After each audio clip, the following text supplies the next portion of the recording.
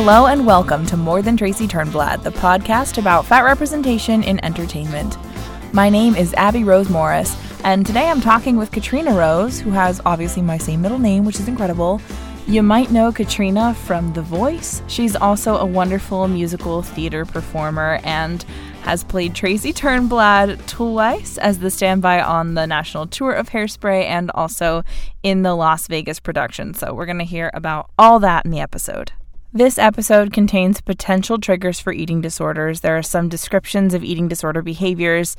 I have bleeped out calories and numbers of exercise hours, but there still are those descriptions, and there also are some weight numbers, but I kept those in because I think it's important to know what weights Katrina was at when she was experiencing fat phobia in the industry to really demonstrate how skewed these standards are. So if that eating disorder discussion is not something you can handle right now, then you can either skip past it or maybe this isn't the episode for you. So this is the longest episode in More Than Tracy Turnblad history. And as such, I have split it into two sections. So today you're going to be hearing part one, and then next week I will publish part two.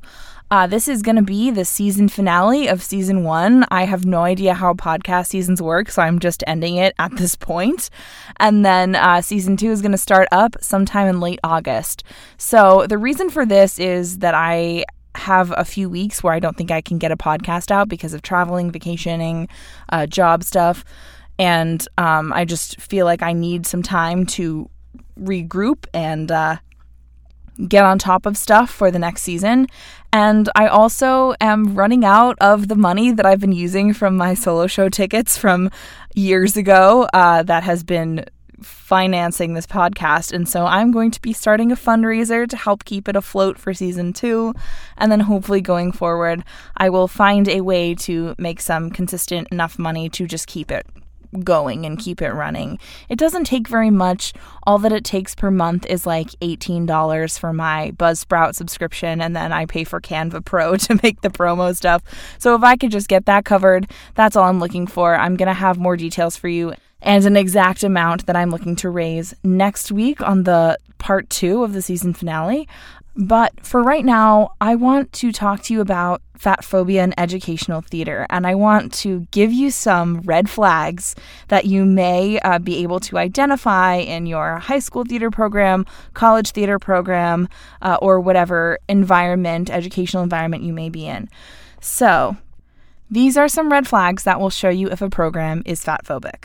If on the audition sheet they ask for weight or BMI rather than clothing size or measurements. Not that it's inherently unfat phobic to be admitting people or not, or casting people or not based on their measurements, but if it's not a practical costume issue and they think that weight dictates size, that's a big, big, big red flag, sound the alarm bells. I'd say it's also a mini red flag if they think your clothing size is really important. I personally think clothing size should go on resume instead of weight because just everybody looks different at different weights, and one weight doesn't look the same on everyone. And, in an ideal world, we wouldn't need to know the size of somebody to cast them, but, sadly, that is something that sometimes needs to be known. So once you're there, once you're in the program or once you're in a show, if they only assign you material of fat characters and or older characters, that's a big red flag. Because if you are a 20-year-old, even if when you get out you might be covering some older characters and maybe a few once in a while is good to stretch you, you should not be exclusively singing the repertoire of 40-year-olds because you're not 40. And you should get your chance to explore different kinds of roles because you might learn something about yourself. If you're being strictly typed in class in an educational setting, and if you're being strictly typed in shows, but especially if it's in your class material, that's a big red flag. And that means your theater program cannot look past your size. If they get annoyed when you can't fit into their costumes, big red flag. If they seem to be blaming it on you when they don't have a costume that will fit you and won't get one and won't put in the work to get one, big red flag. If they make you buy your own costumes, huge red flag, even in high school, even in middle school. Hopefully colleges won't do that, but sometimes they will ask you to bring stuff from home. And while I'm not inherently against that, sometimes personally prefer to do that, I do think that there sometimes is a time and a place for it. And sometimes it just means your costume designer doesn't know how to dress a fat body and doesn't want to bother dressing a fat body and feels like they shouldn't have to. So I think you can tell based on the vibe what's going on there. Especially if it's a higher budget show too, or if it's a school with a lot of resources and they're not buying stuff for you. Big red flag. Another red flag is if they talk a lot about the importance of fitness and nutrition, but don't provide any resources for that. So if they're like, you need to be fit to like succeed in LA or whatever, or, whatever market or whatever facet of the industry, but they don't give you any resources to do that. They don't give you, a place to work out. They don't teach you how to like do any kind of fitness things. They don't teach you how much you should be doing. They don't help you figure out what like sort of your nutrition needs are. If they are just saying be fit, you'll know that it's a red flag, and you'll know that being fit is code for looking fit and being skinny, or not even necessarily skinny, but like looking thin, lean, slender, toned, whatever. If they have weigh-ins, that's an obvious red flag, and you should run screaming. Please don't subject yourself to that, especially if you're in a larger body. If they mandate that you lose weight or tell you that you'll get certain rewards if you lose weight, obviously that is also a red flag. I don't know that like you should automatically dismiss every school that exhibits one of these red flags, but I hope that if that happens to anyone who's listening to this, that you feel okay to say either, this is inappropriate, or if you want me to do this, you need to help me do it healthily and provide me support and provide me like nutrition counseling and training. And you can't just expect me to do this with no resources, because that is irresponsible. I know in this book, Till the Fat Girl Sings, Sharon Wheatley's autobiography, who's a Broadway actress, she talks about how she had in her contract for Cats that she had to lose weight. And she said, okay, well, if you're going to put this in my contract, you need to get me a nutritionist, you need to get me a personal trainer, and you need to help me. Like, you need to actually provide me resources on how to do this healthily, and because otherwise, like, it's a slippery slope to an eating disorder or what have you. Even just a very toxic relationship with food in your body. If they make fat-shaming comments as feedback on your performance, that is not a program that is looking out for you and trying to, it's not a program that cares about you as a person or your mental health. It's a program that only cares about you as a product. If they equate size with attractiveness and attractiveness with marketability in the industry. This kind of goes back to the fitness one, but I see this a lot. It's a really sneaky one. It can be very insidious, and it's not usually that explicit. But if they're saying, you're young actors, you need to be attractive. Being attractive is what gets you jobs. Like, first of all, there's kind of a slippery slope to sexual harassment with this. And also, it's just like the whole idea of being marketable and like that you have to look hot to be marketable. And like, it's just silly. And it's something that I think it's not unreasonable to expect theater programs and acting programs to challenge this, or performance programs at all. Like, I don't think that's unreasonable for them to be a part of challenging this in the industry, because they play such a big part in upholding it. If they say, we just don't know what to do with you in terms of casting, that's a big red flag. You want to be really careful there, because if they're using that as an excuse not to give you opportunities, I personally think that in an educational setting, you need those opportunities to grow, and you need to be able to have the chance to like explore a role and explore a character. And if they're not casting you because of your body, that's pretty fat phobic. That's discrimination, in my opinion. In the professional world, it's an artistic choice, but in educational theater, in my opinion, I think that we just don't know what to do with you, or we'd cast you if we knew where you fit, but you just don't fit in any of the shows we're doing. That shows that they don't care about your education. They just care about putting out a product. And finally, if they expect you to change your voice type or your personality or the way that you act specifically to fit into a certain type, or to make up for your body in the case of show-offy kind of singing, that is also a really big red flag in my opinion. And this one also can be very sneaky and insidious. But you should never have to make up for what you look like. You should never have to change who you are to fit into some arbitrary mold, and you especially should not have to do that when you are a student. So if your program or department or what have you is doing some of these things, I hope that you can find it in yourself to advocate for yourself. I never could. I'm not going to lie. I didn't know that I could. I was just sort of coming at it from a self-punishing place, but I hope that you do not come at it from that place. And, I don't think that means you need to leave. I don't think that means the program has to be canceled. I just think that it's something that we should be aware of, and that these are the ways that fat phobia manifests in educational settings, in actor training, in performance training of all kinds. So just keep that in mind. It's not a hard line. It's not black and white, and people uphold fat phobia because it's what they know and it's what they've been raised in. I don't think it's right to fault every individual with that, maybe some individuals, but I do think that it's also still really important to learn what the signs are and learn to recognize them so that you don't internalize it and blame it on yourself and make yourself miserable. All right, so now it is time for this beautiful, raw, and vulnerable interview, part 1 with Katrina Rose.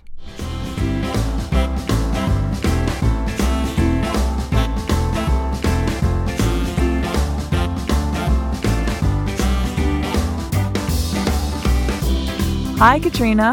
Hi. I'm so excited to have you. I'm excited to be here. Amazing. So, Katrina, tell me your origin story in the arts. Ooh, okay. I guess my origin story starts with a pretty musical family, although the only professional musician who had really pursued it for life as a career was my uncle, who was actually an original Red Clay Rambler, which is a bluegrass group that actually had a show on Broadway in the 80s. So he was sort of a little bit of an icon of like, oh, you can really do this. And my parents both sang in a local Gilbert and Sullivan group. So I grew up knowing pretty much every lead tenor line in all the Gilbert and Sullivan shows at like the age of 5.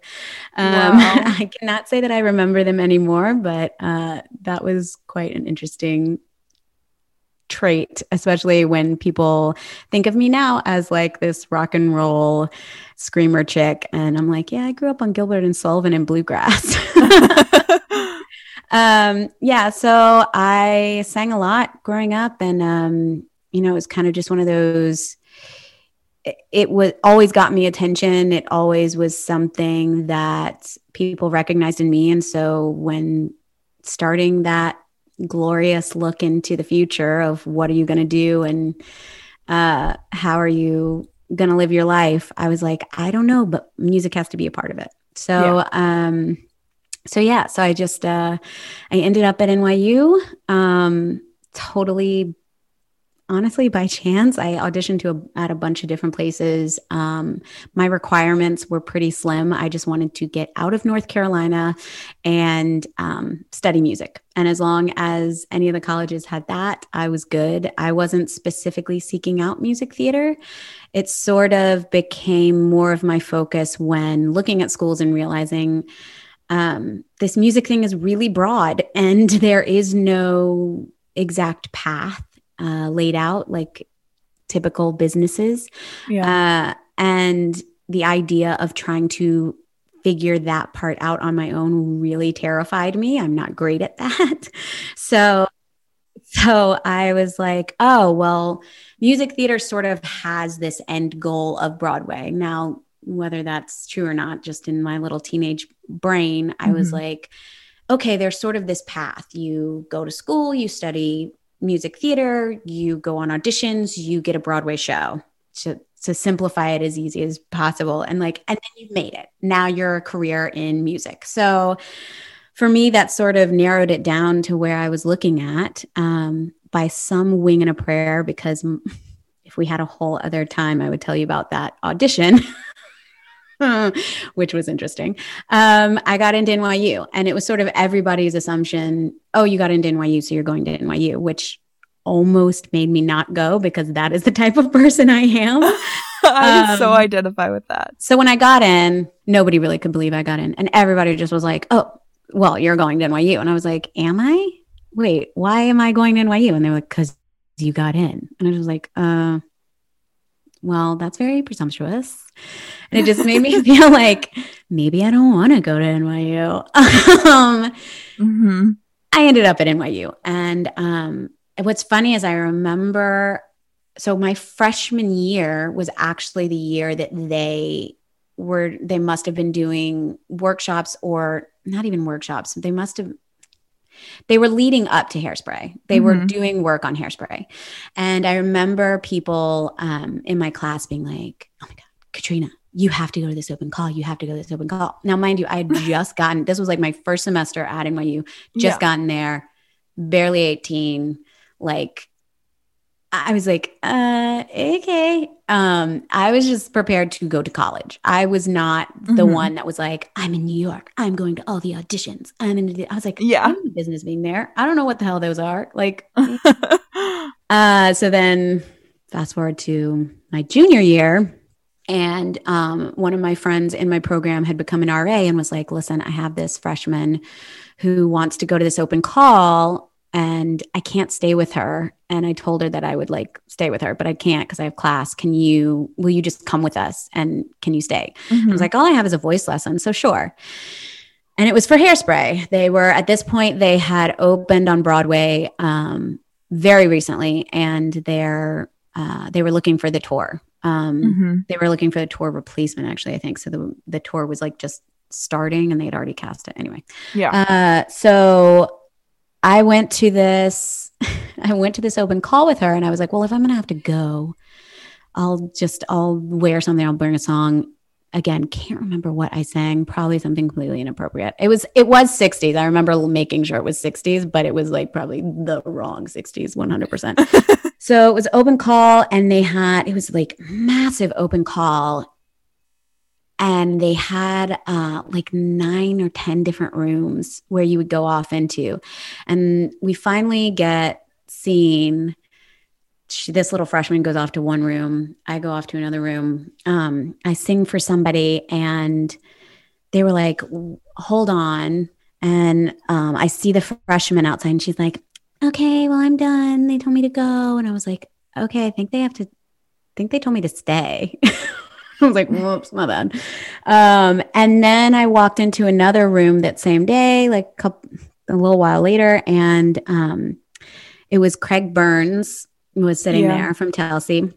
And this was baby Craig Burns before he was anybody at Telsey. Now he's like Telsey's right-hand man. But and he basically was my cheerleader for the next 9 auditions. Wow. And then I didn't even, lo and behold, they decided not to actually cast anyone. From that, they cast 2 of us to go to Tracy camp. So we ended up in Toronto with the entire Toronto cast and just learned the role. And they continuously told us, like, you are not guaranteed a job. You are not guaranteed to ever play Tracy. This is basically an ongoing audition, although we're going to pay you. And that was my next question. Yeah. So I left NYU. They paid for me to become Canadian Actors Equity, and paid me the standard Canadian Actors Equity fee and per diem, since they moved us to Toronto for 5 weeks. Wow. And that was the start. That was the start of it all. Wow. So Tracy Camp was just like rehearsing, basically learning a show. And it was you and one other person. Yeah. So it was me and one other girl who were just like the campers. And then we were there with Toronto's Tracy and Tracy Standby. Gotcha. So the 4 of us were there for a week without anybody because this role is so hard. And I'm saying it like that because this is where the fat phobia begins. I mean, for all intents and purposes, like here it is in its true business form. They were so scared that a fat girl could not possibly do this role. They were so sure they had built a role that was completely impossible for a little fat girl to perform, that we needed excessive extra time. Now, granted, I did not have the dancing background that the other camper did, for sure. Like she was a legit dancer. But like it always was interesting to me how it got sort of twisted and turned. And I've heard stories from people who were in the original companies who said that like when they originally didn't have the height restriction. Yeah. And that it was because when the original standby went on and she was taller, I believe she was like 5'4" or 5'5". And the producers were horrified.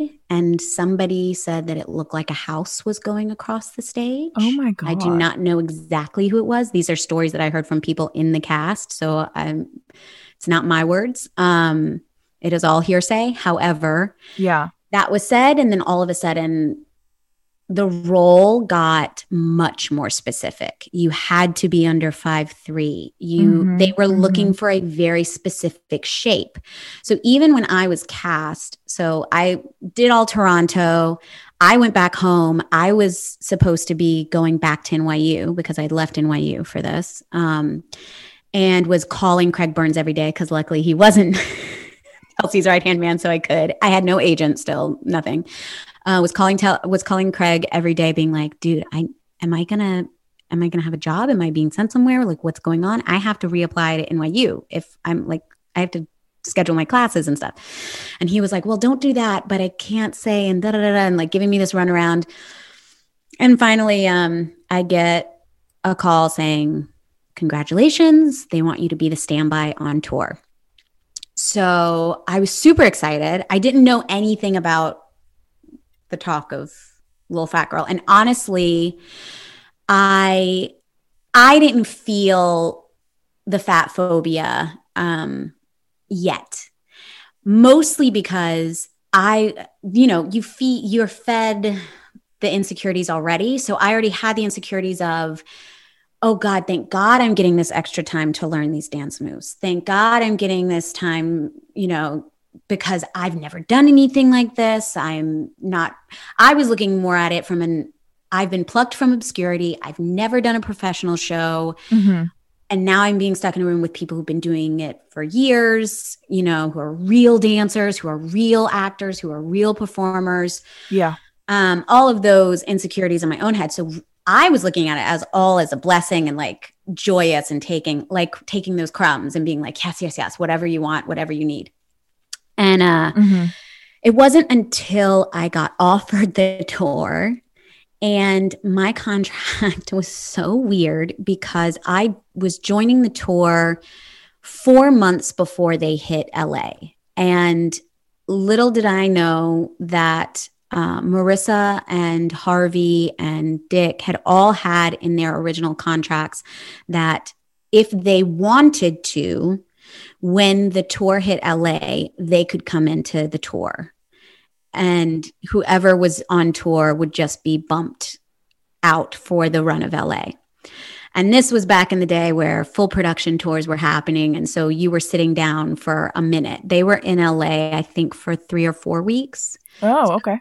For a full month, like they were going to be in there. So my original contract was only for 4 months. Again, I had no agent. I was like, great, I don't care. And they had said to me, and then you'll come back. But they didn't put me on a retainer. They didn't. Nobody. And I didn't know to ask. I just was like, grateful to have a job, going on tour, little baby Katrina, right. Thrilled. Then was the caveat of you will be weighed monthly. And we would like you to lose 20 pounds because as the standby, we don't believe that you will be able to do your job of jumping in whenever we need you. How big even were you then, if you don't mind me asking? Not at all. I'm trying to think. I think I was around like 170 pounds, maybe 175 pounds. When I went to college, I was pretty much right at 200 pounds, which was the heaviest that I had been on my little 5'2 3/4 body. Gotcha, and carried it very much. I've always carried all my weight in my stomach. So did not have because this was the other part of the fat phobia. They really wanted hourglass shape. Yes. Which also always made me laugh, because if you were basing it off the John Waters movie, Ricki Lake was 1, 5'4", 2, not hourglass. Yeah. She's just not. She was a big girl. She wasn't this tiny, chubby girl. You know what I mean? And I feel like that became the look quickly when they were starting to see the popularity of the show. It was like, oh, we're breaking all this ground to have this fat icon girl who's breaking all these boundaries. And yes, there are fat jokes, but she's got all this confidence and she's proving them wrong. And she's proving how she's more than just that. And look at how loving the family is. And the one like cohesive family units are the Turnblads and Motormouth Maybelle. And so yes, they broke down a lot of barriers, but then you could see how they were like, oh, but we better make her pretty. Right. How can we make her pretty? How can people root for her if she's not, Right. And we're like, oh, well, we can make jokes about her big butt, but then it's like cute, because look how cute and little she is still. And look how, in comparison, I've always wondered why she has to be so short. I'm 5'6", so R.I.P. my Tracy dreams. I mean, I don't know what they do now. I've definitely seen all different people. I will say, it was so funny because from some people I would get scorned for being too small. And from other people I would get on my contract, they're telling me to lose 20 pounds. Like when I walked into that job, the other Tracys were bigger than me. But you were the one who had to lose weight? But I was told to lose weight. I can't speak for any of Carly's contracts. I have no idea what they said. She also was very belly heavy. And so she wore a fat suit. I wore all the Tracys that I know, except for Marissa Winokur. And from what I understand, that's because she refused to, wore fat suits. They were just all built differently to give you that hourglass shape. So the bigger your belly, the bigger those boob pads and the butt pads would be. Like I had a real big butt. I'm gonna tell you, I had a really big butt. And also, ingeniously, my mic packs were hidden in my butt. So it actually served a great purpose because if a mic went out, it was real easy to unbutton my butt cheeks and switch them out. Fun little theater facts. I used to always joke with my link that I was going to stick a squeak toy in there because he was occasionally like squeezing my butt without me knowing, because I could never feel it. So it was also one of those things where I'd be like, if you're going to do that, you got to hit me or something, because I can't feel it. So I can't react to it. So it's I'm not reading anything. So I kept telling him I was going to hide a squeak toy. I never did. But so we all had fat suits. And Kayla Settle, I do know, was being told to stay the same weight because she had lost weight doing the show. And so our dresser who traveled with us was the one that was recording it all. And she thought it was awful and stupid. So she would stand on the scale when Kayla would weigh in, and she would just arbitrarily subtract pounds when I would stand on the scale. And she had to log it all. But that was the start, I would say, the real start of my disordered eating, because on weigh days, I wouldn't eat. I didn't eat anything. And that was, here you are playing Tracy Turnblad, which was a movie that I like. Hairspray, I knew the movie. My mother was obsessed with it, so I watched it all the time. It was one of those ones that sort of gave me a little hope because she had a love interest. She had, she was a well-developed character. It wasn't, yes, there were people making fun of her, but those people were such awful people and blatantly made to be seen as awful people. Yeah. Like the movie doesn't side with them. Exactly. Like those are the villains. So, like she's in the right. She is like, the people that are rooting for her don't ever make a comment about it. Don't ever like put her down ever. Except, Edna does, but to protect her, and it's like very clear that that's why. Right. And it plays on her own insecurities and like, yes, for sure. Which Lord knows we could all relate. Well, I could relate to that. So of course, the cyclical generational fat phobia that goes around. Yeah. So it was really tough to feel like all wrapped up in that show. And I will say, like, it was such a joy to work on in so many ways. I still love the message of the show. I think it is I think the show itself is all in the right place. Yeah. The issues came from the people who were shaping it later. Yeah. And I don't know who those people exactly are. Like, I wouldn't. Yeah. There's no point calling them out. Like it's bygone, It's just the only thing that we can do is to look at these things and learn from them. Right. And I wasn't in the early workshops to see what those conversations were. If they were coming from the creatives, if they were coming from the producers, I don't know who made the decision on my contract, to put, oh, she better lose weight. At the same time, so after tour, because I left tour to go back to school after being on the road for about a year and a half. I was at school for all of a couple months and ended up booking the Vegas show as Tracy. And at this point, I had lost more weight because when I left tour, I had a full-on panic attack of like, what did you do? You just left the only fat role in music theater right now. Oh my God, yeah.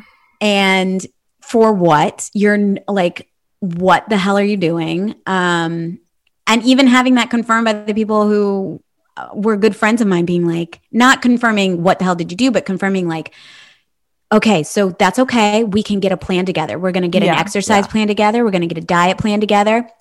And I did it. I went full throttle and lost probably a good 20 pounds before I auditioned for Vegas. Wow. And so by the time I got Vegas, I was around like 155, 160 going into that. And they still put me in a fat suit, of course. No belly, just hips, butt, and boobs. And my standby, who I love dearly, but when I walked into that rehearsal room, I kid you not, very talented. And she went on to play Tracy in various places, but 6-pack abs. No. 6-pack abs. And she went on to play Tracy. Shorter than me and very square. So like... so like muscular. Muscular. And her face probably looked similar size or maybe like a little, it just looked, she had a very different look, but she had 6-pack mother effing abs. And I remember, this is my fat phobia. I literally walked in feeling like, oh my gosh, they're gonna be like, Katrina, you can't lose weight. We're gonna have to fatten you up. Like, because I got so skinny having left the tour. Oh my gosh. And like joyous about thinking these compliments, right? Quote unquote. Right. Coming at me. In reality, in that contract, they also said I needed to lose weight. And when I walked in, the choreographer looked at me and said, "You can't lose weight." And I was like, they put that in my contract, right? And she was like, "You can't lose weight.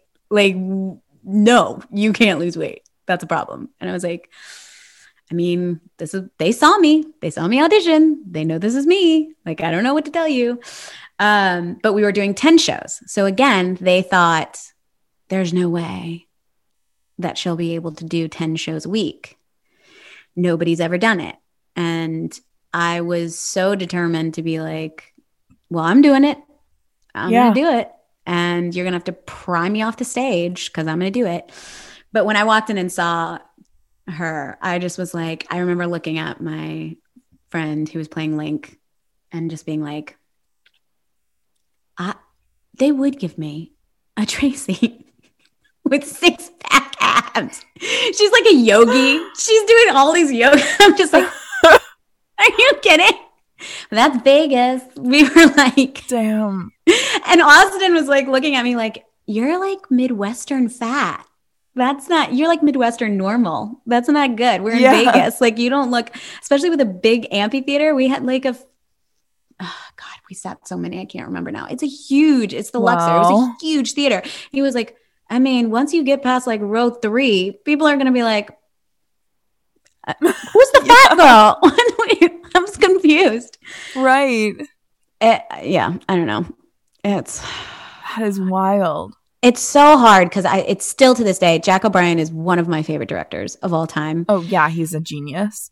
I could listen to him talk all day. Doing the show was one of the most moving experiences in so many ways. But then I tell you, nothing like, and I have family history, obviously, like I said, generational fat phobia runs rampant in my family. There's history of eating disorders. There's history of so many things, emotional abuse, just so much. And it was a cycle I swore I would break out of. And I did this show and it really did a number on me. It really, when you walk away feeling like one of the underlying all of these amazing experiences was you're too fat to play the fat girl. Oh, yeah.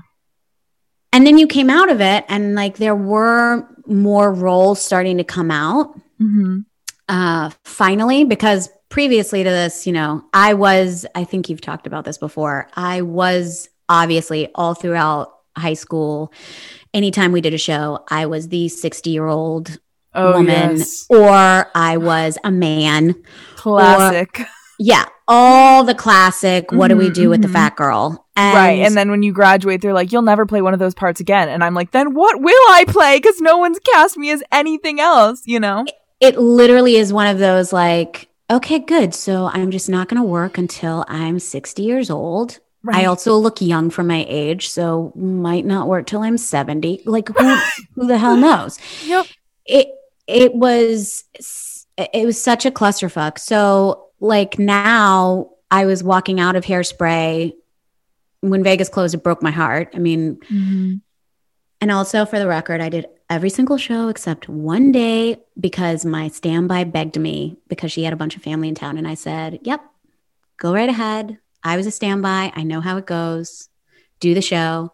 Could not bear to watch it. I felt bad. I was like, I can't, because I felt so much anxiety, not about her doing the show at all, but about me not doing my job. And I was just like, I'm capable and I'm not doing it. Yeah, no, that makes sense. Especially, I think, in the sort of culture we're brought up in the entertainment industry, of like, you better do it or someone else will take your spot, Well, but that was another interesting thing that was like really frustrating for me, was that I had always been told like, a huge part of this business is being easy to work with, showing up and doing your job. Like that is the most important. Like you may not be the absolute best at it, but you will be dependable. You will. Yeah. Oh, everyone will know she's going to know her shit. She's going to be on top of her game. And that is more important than whether you can pirouette 5 times. So I had always really taken that to heart. And I mean, I'm always like that anyway. Like there's never a time where I'm not like I honestly am happy to be there. But I do take it really seriously. It is a job to me. Yeah. So I'm not always the chattiest person in the room. I'm not the one who comes in, kisses on everybody's cheeks and like hugging. And, I am a little nervous. It's first day of work nerves, and I am very focused. I am very like, okay, what do I need to do? What do I have to get done? And that has been told to me, like, in Vegas, people were like, I kind of thought you might be a bitch, and I was scared. And Yeah. like, really? I was like, no, I was just like, I had total standby syndrome. I was like, they're going to figure out that I wasn't good enough to be, which, well, that's by the the way, theater version of imposter syndrome. which also is like not something I believe in my heart song at all. Like, standbys are the bomb diggity and are just as good. And audiences that boo when they find out standbys are going on make me so angry. I want to spit, because like, you're not getting the second runner up. You're not like you didn't come to see the gold and you're seeing the bronze. Like, that's not what's happening. And I just want to put that out there. I think people have this very stratified idea of what talent is and what artistic like prowess is. And they think that it exists on a very linear scale and in sort of the way that sports do. And I think I see a lot people trying to turn like arts into sports in that way. Of like, who's the best? Who's on top? You know what I mean? Think like, oh, she's just the understudy. Oh, she's the silver medalist. Yeah. Right. Like, oh, she almost was as good, but she wasn't. 9 times out of 10, what's happened is that one person fit better with the other person they'd already cast. Yeah. And it has nothing to do, they liked this look slightly better with this look. They like, oh, this person is slightly older, so we needed someone that looked a little older, whatever. So you're not, as far as the actual talent goes, you're not getting any worse. But that idea doesn't leave your brain, because we are trained to be like, oh God, please like me, please reassure me, tell me I'm good, give me the job. And so, having been a standby for so long, I knew that when I went on, I gave a great show. I knew I was giving people their money's worth, but I also knew that there were many people in that audience. It was an uphill battle. There were many people in that audience, even on tour. It wasn't that they came to see Kayala, because Kayala wasn't Kayala then. Now they probably would, but Kayala wasn't Kayala then. And so it wasn't like they were looking for her to be, she wasn't a star, but it was just the fact that they knew I wasn't the one who normally played her. Yeah. And I did get booed. I got booed in San Francisco. Oh my God, really? They announced me, because I ended up like having to do it 10 minutes before or something crazy. And the feeling when you are, and I think it was only my second show ever, when you are in that little bed, and the curtain is about to rise, and literally the show starts with you by yourself in this bed, trapped with a spotlight right on your face. Like, everyone, there's nowhere else to look. Oh my gosh. And all you hear are boos after your name. It took every ounce not to start crying. And I was like, you have to be bright-eyed, bushy-tailed Tracy Turnblad. You cannot be upset about this right now. Yeah. Oh my God. There's no time.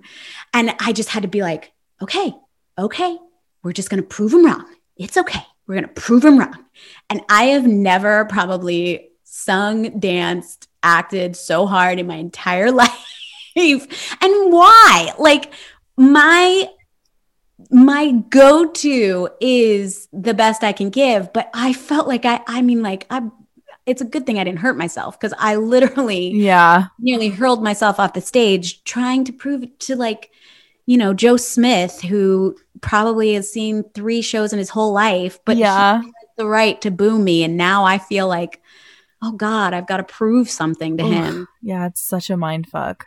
It's so ridiculous. So I went into Vegas being like standby syndrome and like, they're going to find me out. So I always looked at it as a job, but I have worked with so many people on that tour, not as much in Vegas, but that just were like, I'm tired. I don't feel like doing the show today. And they would call out all the time. And as a standby on tour, nothing made me matter. I was like, I would give my right arm to be on that stage right now. And you just don't feel like doing it today. You just don't feel like it. I think people say that in this performative way a lot of the time too. I hope so. I hope they really had something going on, because it was the most nauseating thing to me to hear and see that from people. And then to see those people continue to work. Yeah. But they were more malleable, shall we say? They could fit into more things, into more shows, into more costumes. Mm-hmm, mm-hmm. So I also think that will always play. Like, I don't have room to ever do that. Yeah. I just don't. Even at the size, and granted, I'm probably closer to my Vegas size now than I was. I've ridden the wave. I've been all over the place. But when we came back to from Vegas, I was having those panics, but also there were starting to be more roles. Mm-hmm. Now, they weren't roles that you were necessarily super proud of playing as the fat girl, but they existed. And that, again, because we love our crumbs, we were just happy to be included. I'm so right there. Ugh. It was just like, oh, God bless. There's another.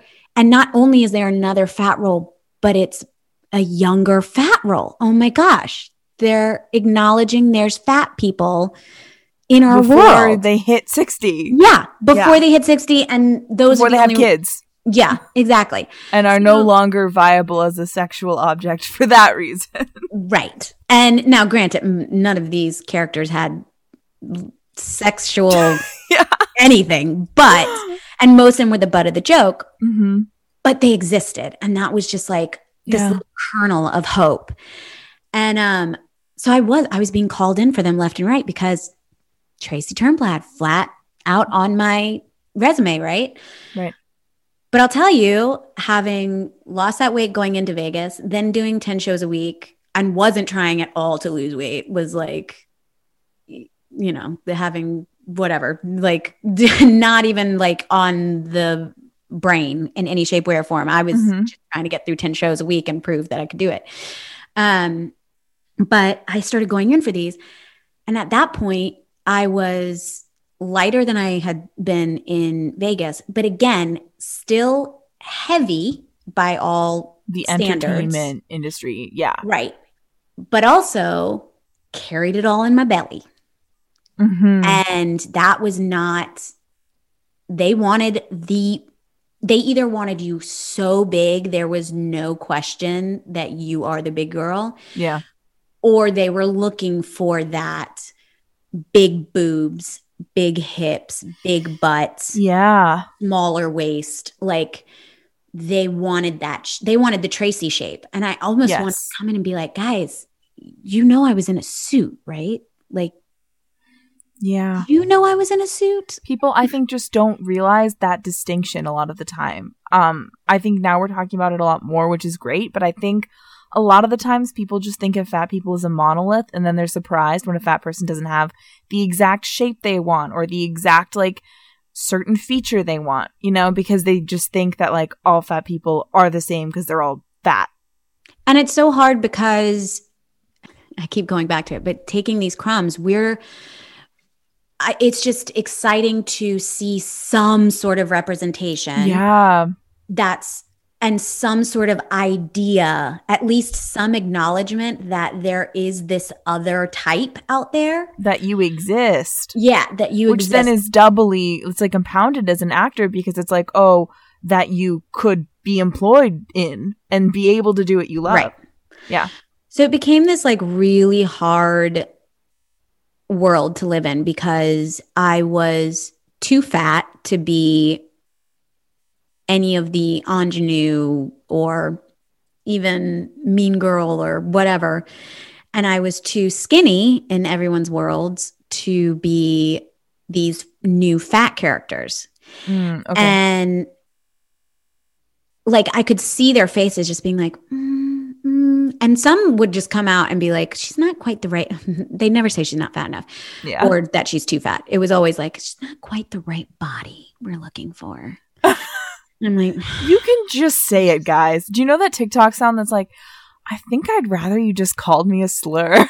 That's what I thought of. Like, just honestly, that's what I've always felt. Like, I wish they would just cut the BS, because we all know what is really being thought. We're not stupid, you know. Like, I think that is also another fun fat trope of fat people being dense and stupid. But like, we know.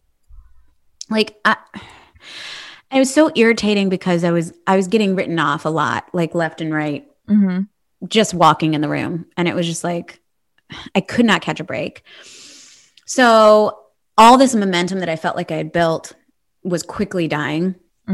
And people just had no idea what to do with me. And so I just dove headfirst in that good old eating disorder. But didn't think that I was doing that because I was exercising. I was still eating, not nearly as much as I should have been, but thought I was eating because, you know, when you've seen people be anorexic, you're like, well, that's not what I'm doing. So I'm great. Totally. And exercise is always, you know, we're taking care of our body. We're being healthy. We're getting stronger. People don't realize how common it is to use exercise as a form of self-harm. And I mean, I'm calling my past self out with that one hard too. Because like, it's such a way to punish yourself. All the time. And I wasn't in the mindset yet of like, oh, I ate this much, so I need to work out this much. It wasn't that. It was more of if I'm constantly working out, one, I don't really have time to eat as much. Right. And two, it felt like, because I've always wrestled with, do I have a high enough drive for this business? You know, I think that's something that's built into us early on. Again, because we accept crumbs, we also should be doing the most at all times. To improve ourselves, to improve our talents, our skills, you know, I should be learning an instrument. I should be going to every single audition. I should be working out, taking dance classes. I should be getting new headshots. I should be learning new songs. I should be in acting class, like all of these things. And I'm not a big doer of those. Probably to a detriment, honestly. Like I could definitely do more, but it was one of those things where in New York, you're so flooded by different classes and different things. It was one was a poor, like I didn't have that much money. I just came off of this tour, but I wasn't working anymore. And although I was a smarter person than a lot of people on the road with me and had saved a lot of that money, I also had to pay for living in New York. Right. Which is not cheap. Is not cheap at all. And I couldn't, the jobs that I would get, like hosting and dog walking and all these things, as soon as they were stressing me out and making my life worse, I just had this thought of like, you actually have some money in the bank. You don't need to be here. And I would leave. Oh my God, you're calling me out so hard right now. See? And I was like, you know what? Oh, I'm not going to, I would only take it for so long and they'd be like, I gotta go. So that's probably like a sign that you had a high self-worth. Like that's a good thing, I think. And it's also like we're expected to put up with so much crap the restaurant industry is a great example. And from employers and from the industry and all this stuff that like the fact that you weren't, I admired it, honestly. So I managed to make it stretch. Like I lived off of my hairspray money for like good 6 years in New York somehow. Whoa. Yeah. But it meant I wasn't taking all these classes. I wasn't paying for new headshots. So I did always have this fear of like, well, I'm not doing enough. So the one thing that I felt like I had control of that I could afford to do that was going to benefit me, not just in the business, but in life was paying for that gym membership. I would do Insanity in the morning on an empty stomach. I'd have a little protein shake. I'd walk to the gym. I'd be in the gym for at least hours. I would walk everywhere in New York. Like I'd purposefully get off the train a good 20 plus blocks away from wherever I had to be. If it was like less than, I would say 30 blocks, 40, probably even 50 blocks, I'd be like, oh, I can walk that. How long is that going to take me? You know, like I was constantly moving and I was not feeding my body enough at all. I was eating no more than calories a day. And for a while, I was heavily abusing diet pills that have since been discontinued. And I remember being so mad when I couldn't find it and was like trying, like Googling it, trying to find it more because I had run out. And all these articles coming up about how people's hearts had been stopping, how it wasn't FDA approved, how they had to be pulled.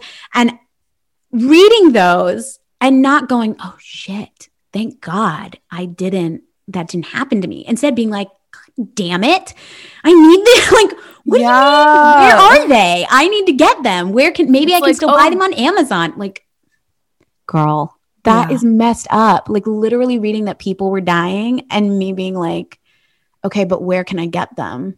Yeah. That is messed up. And I felt awful on them. Always jittery. Like couldn't really eat because they made my stomach so upset. But I was getting so small. The messed up part is I wasn't booking more stuff. And I was probably the most unhappy I'd ever been in my body. I still thought, I was like, I'm still too fat to be any of these other roles. But I was getting praised in other ways. Like people would see me and be like, oh my God, you look great. But there were a couple people who I remember never like commented. And I like a lovely woman who I worked with during Hairspray, who never made a comment about my weight. And then when I got myself off of that roller coaster for a little while, which was good. Not that it doesn't rear its head ever so often, but like I started gaining some weight back. I remember the day actually that I was like, something's not right. I was at the gym and I lifted a 10-pound weight, which should have been light for me, over my head, and my whole body was shaking. And I called my sister who had her own history and was like, but at this point, I didn't think I was anything like her. In that world, and was explaining to her, like, I was like, it's so weird. Like, and she was like, oh, well, you're malnourished. And I was like, what do you mean? I was like, what do you mean? I'm eating. I am eating. And she was like, yeah, you might be eating, but if your body is shaking under the weight of a 10-pound weight, then you're not eating enough to function. And for her to say that to me made something click. If she could see that in me, all of a sudden I was like, oh no, I've gone too far. Like something is wrong. And then when I saw this girl like months and months later, she was like, oh, thank God. And I was like, thank God what? And she was like, you gained some weight back. You were really scaring me. I was about to say something. And I was like, what? Really? I'm like, you're the only person who said anything. And she was like, well, more people should have been saying something. Yeah. Damn. Yeah. So what happened after that? I'm like engrossed in the story now. I mean, I gained some weight back. I would say as far as career goes, there was a big lull after Hairspray. And that was another thing that was like so hard because in your brain to go from being plucked from obscurity, quote unquote, in this open call world, it was like, I always thought that was the hard part, just being seen the first time, getting in the room and being acknowledged the first time, whenever that was going to happen. But once that happened, I was always mistakenly under the impression that like, well, now they've seen that you can do this. They know you're good. You've proven yourself. So from here on out, I mean, once you're here, you're just here, right? Yeah. which is the silliest thing because you could look at any example in the arts and know there is no guarantee. A person that has number one on the Billboard drops into obscurity the next month. Yep. Like it's very rare that people stay at the top. And granted, I wasn't even anywhere near the top, but as far as success that my North Carolinian heritage would understand, yeah. I was on Broadway. I had made it to dot to D in record time. And then it was nothing. It was like it didn't count. And that was so hard for me to understand. And to walk into Telsey and not have them be excited to see me when I just had worked so hard for them for years. Like to have anyone in the Telsey office not know who I was like shocking to me. Yeah. I mean, again, they weren't as big as they are now, but like that was a harsh reality to be hit with. And just like, I did. And that was a huge reason why I like had tried to lose so much weight. Cause I thought, well, okay, so this will get their attention again. Like this is what's going to do it. That has always been the biggest motivator for me when my eating habits have been really disordered, when I've done like really extreme fad diets. It's always been like, it's always come from like a feeling of lack in my like performance stuff. And it's like, oh, well, I'm not talented, so I guess I better be thin, It's a control. I mean, I think all of us are always, it's something that I always have told like anyone that's ever represented me. I'm always the one that's like calling and emailing to be like, feedback, any feedback. Right. It's not because I'm searching for them to tell me that I was great. I'm not looking for the generic, like, oh, we just went a different way, which is what you typically get. You just want an explanation. I want something to fix. Yeah. Like, give me something that I can change so that next time you freaking cast me. Like, and it's so silly to say out loud because that's not how it works. And like logically, I know that's not how it works. But if there is anything, like give me something. So I think weight is just an easy thing to fall back on because and when feel like no you one's can control giving you, when no one's giving you a direct answer, also because of the generational and self-fat phobia that I've gone through and so long, I'm like, well, it must be that. Yeah. Even if now in a world where it's not, I don't think that it is as big of a deal anymore. I mean, it definitely is, but it's gotten so different. Yeah. Yet I would be hard pressed to walk out of an audition and when I don't get it, not feel like a little had something to do with the fact that I was fat. Yeah. I think I have the same thing. For me, it also goes back to having played so many moms in like elementary and middle and high school. So I'm like looking back on that, I'm like, oh, was I the mom because I was fat, or was I the mom because I wasn't as good? And if I wasn't the best in my elementary school, like what the hell am I doing trying to be a professional actor, And it gets tied in. Certainly for me, it got tied in with I couldn't possibly be the love interest. Oh, yeah. And then that like leaks into your real life too, which is very weird. 100%. 110%. Falling in love while not being conventionally attractive is one of the weirdest things. And not feeling like you're important enough. Other people have bigger things going on. They're more important. They need be quiet. Anytime that you've been made to feel like you've taken up too much space, whether that be physically, emotionally, just audibly, I think inherently, whether it's conscious or subconscious, you just find ways to shrink yourself as small as possible so that you're not in the way anymore. Like instead of, and I mean, we go through that just by being women, let alone now being a woman in a non-conventional body. It's so disheartening, and to have to be in my 30s and still wrestling with that and wanting to claim space. And yet at the same time, when I have, because again, like I said, I was never the one who kissed a lot of cheeks and knew everybody's name. And I'm just not that person when I walk into a room for the first time at all. I'm pretty introverted in truth, which is shocking to some people. But I am, and I get really nervous and a little insecure. And like, so I just kind of wait for people to approach me.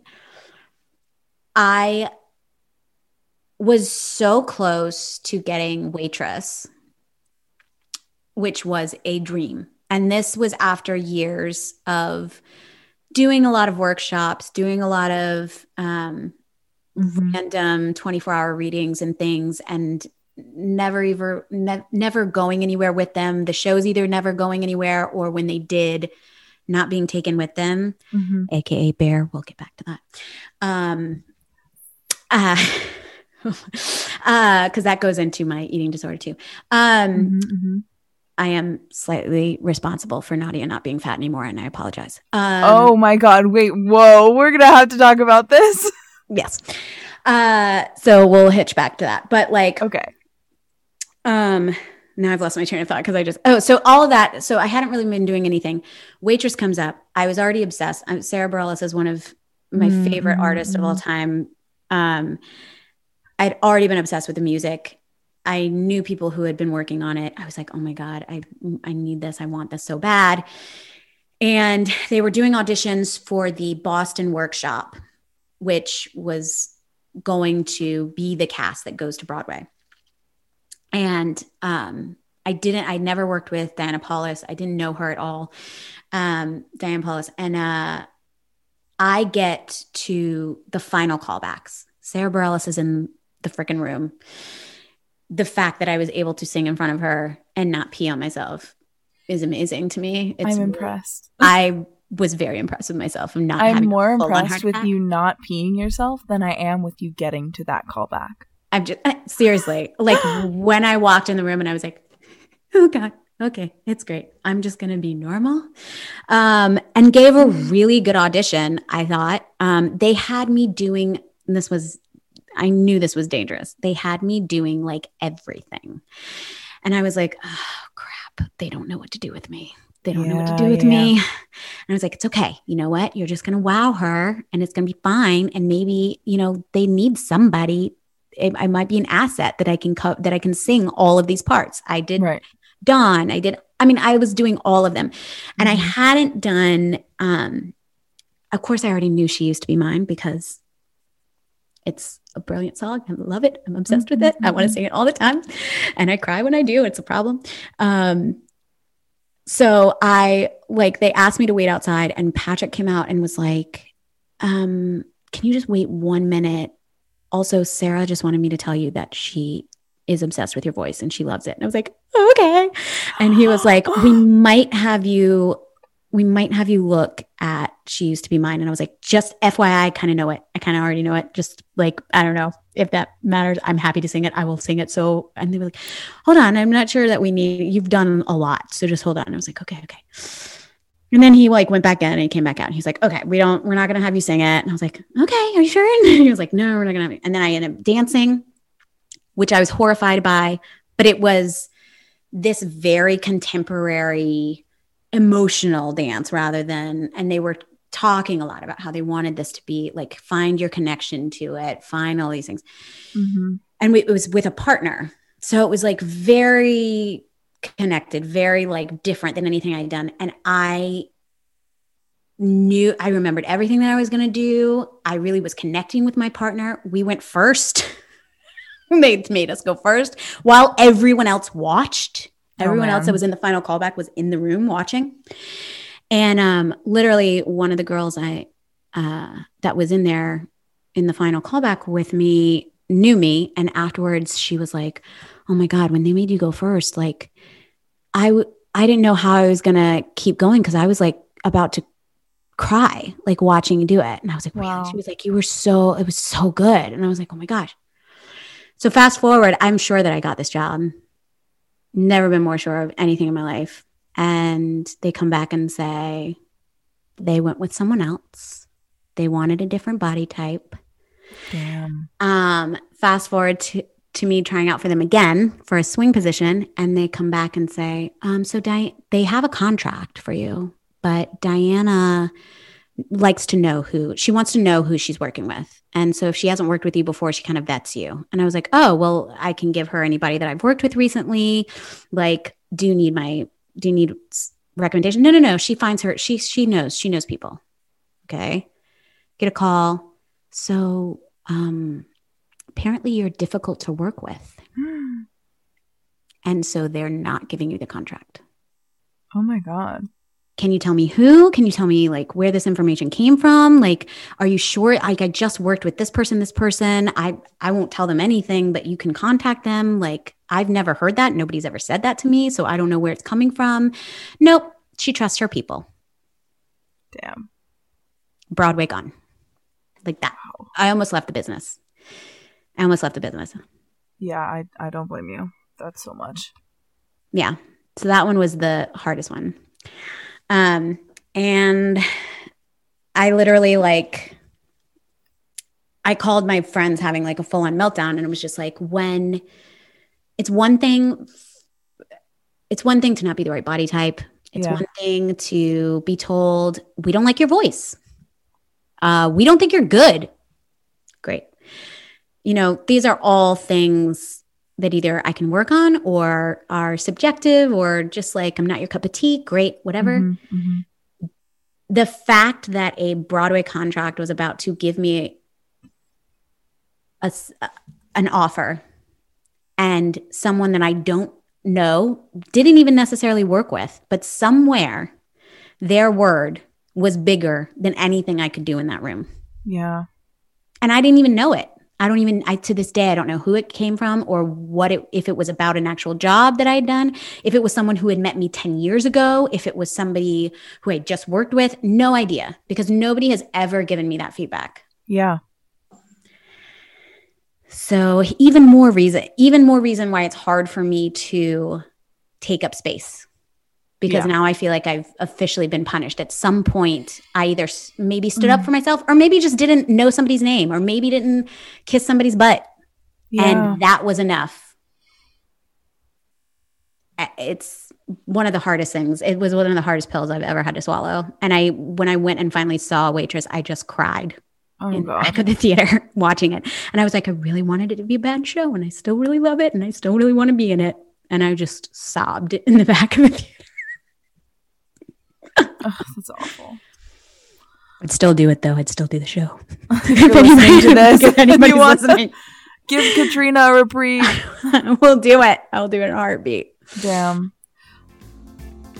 Thank you so much for listening to part 1 of the season finale of More Than Tracy Turnblad. If you haven't yet, make sure you subscribe so you can get part 2 next week. And also stay in the loop for season 2 and any bonus episodes that may happen before then. If you'd like a constant stream of content, even while we're in a season break, please follow us on Twitter, Instagram, and TikTok at More Than Tracy T.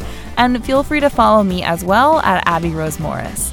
You can also find more information on morethantracyturnblad.com. And make sure you tune back in next week for part 2 of my interview with Katrina Rose. Bye!